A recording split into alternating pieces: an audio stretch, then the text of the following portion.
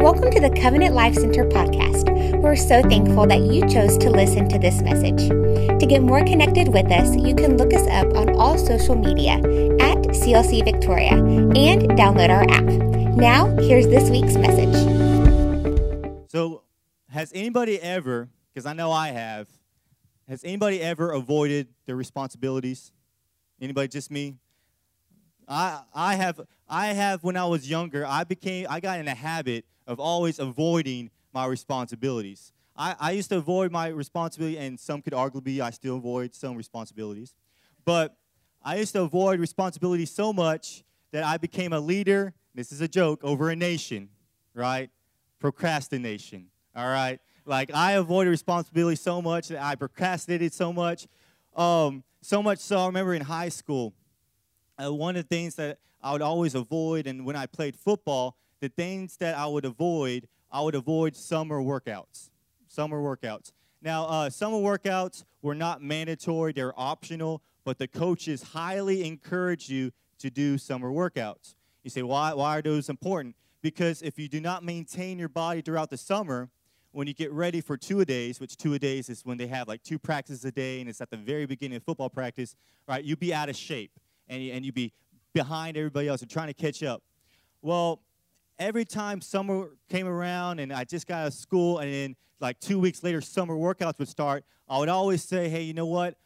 I know they start today, but I'll start tomorrow because I want to enjoy my summer break, right? I got out of school like 2 weeks ago. Like, I want to have my own time, and then I would not go to summer workouts, and then tomorrow would come, and I would say the same thing. I'd say, no, I'll wait till tomorrow. I'll go tomorrow, you know, and I would say that over and over throughout the entire summer, and before I knew it, two-a-days is about to start. There's like a week left of summer workouts. I'm like, oh, snap. And so I'm trying to jump in to these summer workouts so I can be ready for two-a-days, and then who knows that all of a sudden I'm behind everybody else, and then two-a-days start. Like, when football practice starts, you can always tell who did summer workouts and who didn't, because everybody's just running around, and after like 5 steps, I'm like panting for breath, you know. I'm like, I'm out of shape, you know. And then every time I would go through two-a-days and football season would start, I always like say, man, I wished I would have gone to summer workouts. I would have been way ahead where I am right now. And so that kind of related me with Jonah. It kind of relates with Jonah because all Jonah's doing is avoiding responsibility. But if there's something I've learned is that avoided responsibility is a wasted opportunity. Right? Avoided responsibility is a wasted opportunity. See, Jonah was trying to avoid this responsibility given him from God to give a message to Nineveh. He was trying to avoid that responsibility so much so that he went in the opposite direction.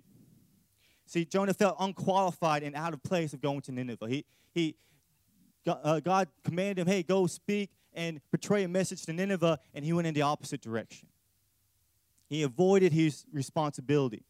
But who knows, sometimes the call of God is going to bring you to a situation where you feel out of place, but you have to understand that you're under his grace, See, operating under grace really just means that we're operating outside of our capabilities. That's all grace really means. When we say that we're operating under God's grace, what we're doing is saying we're operating outside of our capabilities, and we're operating under God's, like, unmovable, unlimited power. See, what I love about grace is that if you ever feel unqualified, grace qualifies you, right? If you feel like you don't have experience to do something, if you feel like you don't have the know-how to do something, grace is what gives you the wisdom and the knowledge in those moments, right? If you ever feel that you're incapable of something, grace is what makes you capable. That's what I love about God, is that his grace is sufficient for all our needs. Amen? If there's one thing we learn from the story of Jonah, right? There's one thing we learn is that you can't escape God, right? You can't escape him. His grace will always chase you down. But the thing about Jonah is that Jonah, he was a well-known prophet. He wasn't just some random guy. God just didn't drop this message on somebody who's never even heard of God before. It said in Scripture in 2 Kings 14:25, it says that he was a well-known and successful prophet. And we all know, like, a prophet's number one job, all he has to do is this one thing. he just portrays God's message to his people.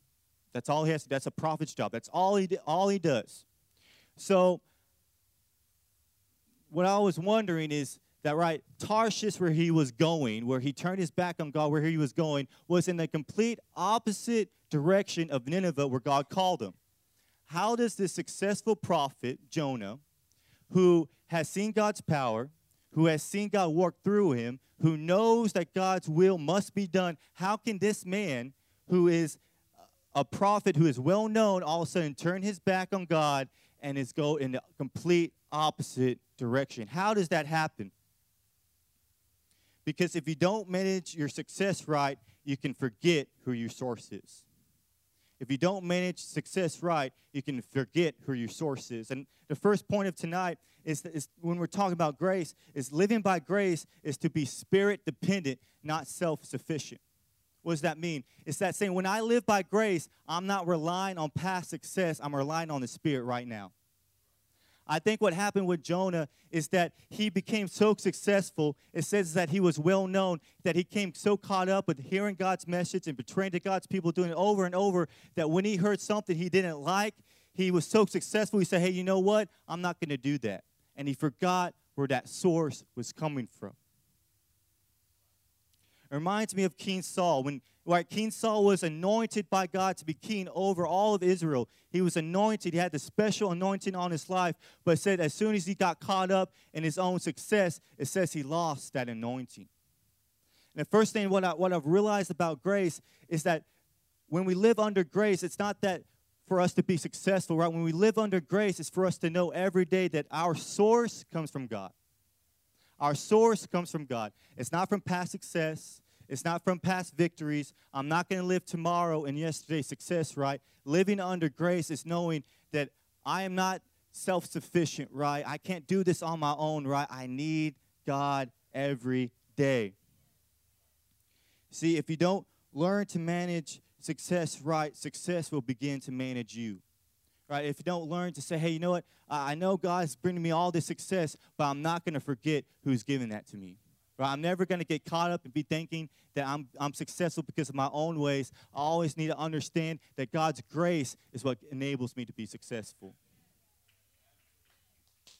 See, a day will never come where you won't require God's grace. There won't come a day where you're so successful and you've required all these things where all of a sudden you can say, hey, God, I don't need your grace anymore. That day will never come. See, Jonah thought he reached that day, but what he did is that he stepped outside of his grace. He stepped outside of his grace. But as we continue, let's continue into the story of Jonah. So we're going to pick up where we left off in Jonah 1, verse 4 through 6, and it reads this. It says, but the Lord hurled a powerful wind over the sea, causing a violent storm that threatened to break the ship apart.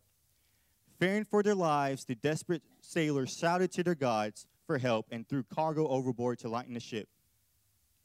But all this time, Jonah was asleep, down in the hold.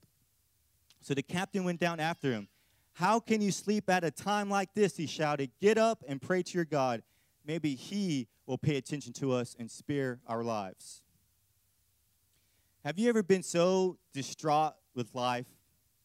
Have you ever been so fearful of the future and so fearful of your problems and you've been wanting to escape so bad that instead of facing your problems, you decided to sleep? Has anybody done that? Like instead of waking up in the morning, you just hit that snooze button over and over because you would rather sleep and hoping that when you wake up, things are magically different. Has anybody been there? Has anybody been there? I think Jonah was in such a battle with himself because he knew what he was doing was wrong. See, he knew that he was turning his back on God. And he was saying, maybe if I just go to sleep, maybe when I wake up, things will be different. I think he was feeling bad for himself, but who knows that self-pity always leads to self-destruction, self-harm, or self-sabotage, right? Who knows that self-pity will always lead to self-destruction, right? But sometimes it takes a storm to wake you up. Sometimes it takes a storm to wake you up. And that's the second point is sometimes grace comes in the form of a storm. Sometimes grace comes in the form of the storm. Because who knows, sometimes it takes a detour, it takes something to go wrong to realize you're not going in the right direction. Imagine if Jonah's on the boat sailing to Tarshish and everything went according to plan and he steps on Tarshish, he would have thought he was in the right. But sometimes grace comes in the form of the storm and needs to wake you up, and you need a wake-up call every once in a while. Because who knows, it's been in those moments in my life when I've tried everything, when I've been trying to do everything I know how to do, when I've been trying to keep everything under my control, that I've realized that I have no control. And I reached that moment where I'm saying, God, I don't know what I'm doing. I need you, right? It's that wake-up call. It's that wake-up call that changes us, that gets us back to under his grace, that says, God, you know what? I just want to go back to the start with you. You know, I've been getting caught up in my success or my decisions where I've been trying to make them on my own, but God, bring me back under your grace. I believe that Jonah had this wake-up call. In Jonah 1:12-15-17, it said this. It says, throw me into the sea, Jonah said, and it will become calm again. I know that this terrible storm is all my fault. Then the sailors picked up Jonah and threw him into the raging sea, and the storm stopped at once. The sailors were awestruck by the Lord's great power, and they offered him a sacrifice, vowed to serve him. I believe that Jonah stepped out, woke up, looked around that boat, saw the boat was being tore apart, and he said, what have I done? Right? He said, what have I done? And he saw what he did, and he said, God, just don't let these people die because of me. And he tried anything he could to get back into the will of God. See, Jonah hit this rock bottom, but sometimes it takes hitting rock bottom to turn you back to God. Is anybody here? Sometimes it takes you hitting that place where you thought you would never hit, and going to that place where you thought you would never go, for you to realize, you know what, I can't do this life thing on my own. And it makes you turn around and say, and it makes you look around and say, what have I done? God, bring me back under your grace, right? Bring me back to your grace. Maybe when it feels like things are falling apart, what I love about grace is when things feel like they're falling apart, by grace, they're falling together, right? Sometimes when your life it feels like nothing's going right, by grace, God is putting them and piecing them together. See, grace can turn your rock bottom into a launch pad into your destiny. Grace can turn your rock bottom into a firm foundation to start rebuilding again. That's what I love about grace, is that it always gives you that second chance. Amen? Amen? All I know is that what I like about grace is, just like Jonah, it doesn't take perfect people. It takes a broken person to realize they need grace, right? Is there any broken people in the house, right? They just need to cry out every once in a while and say, God, I need your grace. I'm not perfect. I can't do this on my own anymore, right? I need your grace. See, God's grace doesn't go to the ones who claim to be perfect, but God's grace resides over the ones who claim they need him, right? They need him. We need him. We need him. I never want to reach a place where I'm not desperate for God's grace. I never want to reach a place where I think I've outgrown God's grace. I never want to reach a place in ministry to think that I don't require his touch every day. I always want to stay in his perfect will and never think that I can reside outside of it. Amen? But God does not give us his grace just so that we could accumulate blessings, right? God doesn't give us his grace so that we could accumulate stuff and just so we could have favor. God always gives us his grace so that we could make an impact for him, so that we could steer people closer to him. God doesn't bless us just so we could get a new car or get a new house. God blesses us so we can make an impact for him. What I love about the story of Jonah is that those sailors who was in the boat with Jonah, when Jonah was casted out into sea and the storm stopped, it said that they turned their hearts to God. And they saw it. And it was by grace that those sailors were saved. And when Jonah was swallowed by that fish and spit back up in Nineveh, it says that when he preached his gospel to those people, 120,000 people were saved. Who knows that that's God's grace? It's always for you to make an impact. It's not for you to become more successful or gain more blessings or favor. It's always so that we could steer people towards heaven. Amen, church? Amen, church?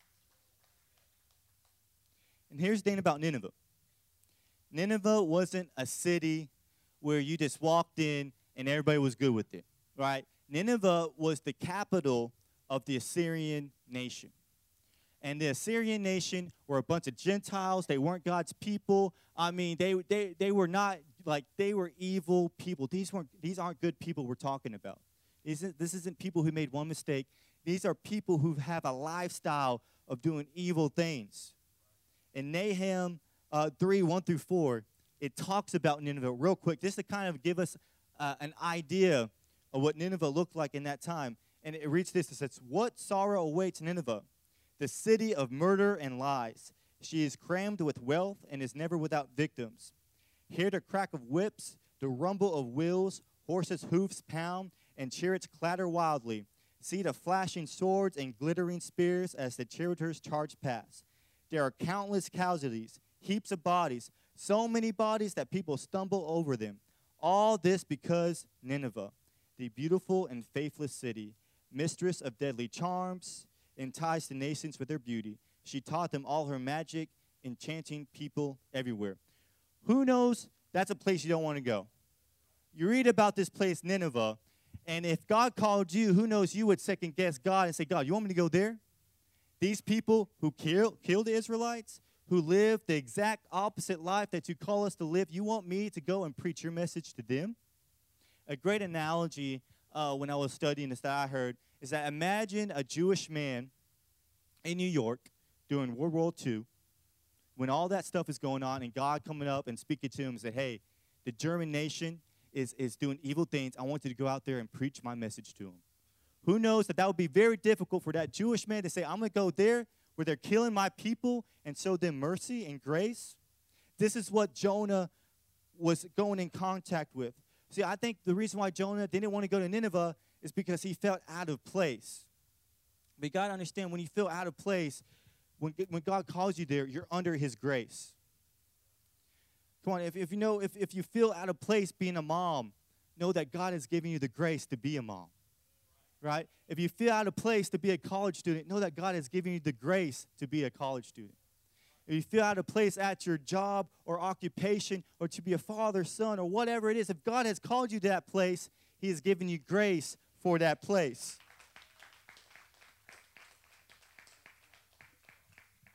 What I love is it's not about the outer circumstance, but the inner confidence, knowing that we were not placed in this city by accident, right? You were not placed in your family by accident. You're not placed in those jobs, those occupations where you're at. Where you're placed, it wasn't by accident, it's by design. And if God has placed you there, then he has given you the grace to thrive where you are at. If you hear what I'm saying, if anybody doesn't feel like they're out of place where they're at, if anybody in the house feels like they feel out of place in their household, at their work, or in their families, know that God's grace is sufficient. Turn to your neighbor and say, "I've been placed by grace. I've been placed by grace." It's not about what I'm equipped with. It's about who I'm acquainted with, right? That's what grace is. It's not what I'm equipped with. It's about who I'm acquainted with. When you start understanding grace, all of a sudden you know what? Fear can't stop me, right? Inexperience can't stop me, because it's not even about me, right? When you step out and you step into his grace, you know that his grace is sufficient. What that means is no matter what kind of inexperience, no matter what you're incapable of, no matter what you think you don't have, if that's where God's called you and if that's where God's placed you, that's where God's going to grace you. Can you stand with me tonight? Grace is knowing that I'm not going to do life on my own. I'm not going to do life on my own anymore. Our closing scripture for tonight is Ephesians 2, 8 through 9. It says this: God saved you by his grace when you believed, and you can't take credit for this. It is a gift from God. Salvation is not a reward for good things we have done, so none of us can boast about it. See, grace is provided by God, not produced by man. Grace is given not earned. What I'm trying to tell y'all tonight, if y'all catch anything, is that y'all don't have to be perfect to qualify for God's grace. You don't have to have it all together. You don't have to have your future pinned to a point. You don't have to have everything understood to qualify for His grace. See, it says that God loved us so much that He sent His only Son, who we did not deserve, to die for our sins and pay the price that we did deserve. If there's anybody in this place tonight and you want God's grace and you're tired of trying to do this life on your own, and you're saying, I don't want to operate outside His grace anymore. I don't want to operate outside His presence. I don't want to operate outside His will. I'm done trying to take on life on my own shoulders. I want to put all my worries, all my fears, I want to give it all, the good and the bad, to God. I want to operate on His grace. We're going to pray right now. Father, I thank you, God, that your grace is sufficient, that you are all that we need. I thank you, Father, that we just want to be in your presence, Jesus. I thank you, God, that your grace is what we chase after, God, that we don't want to step outside of who you are. We don't want to step outside of our calling. We don't want to step outside of our will, God. I thank you right now, God, that your grace is falling upon this place. I thank you, Jesus, that your presence is in this room. I thank you, Father, that your Holy Spirit is stirring up right now, Father. I thank you, Jesus, that we are broken people. We are imperfect people. We are people who don't have it all together, but we are people who qualify for your grace, not because of what we have done, but because of who you are, Jesus. We thank you, Father, that your grace is what we need. I thank you, Father, that right now, we're not going to step outside of who you are, but we're going to operate under who you are, Father. We love you, Jesus. Come on, church, you do feel God's presence in this place tonight. If you feel Him working, why don't you give Him a shout of praise?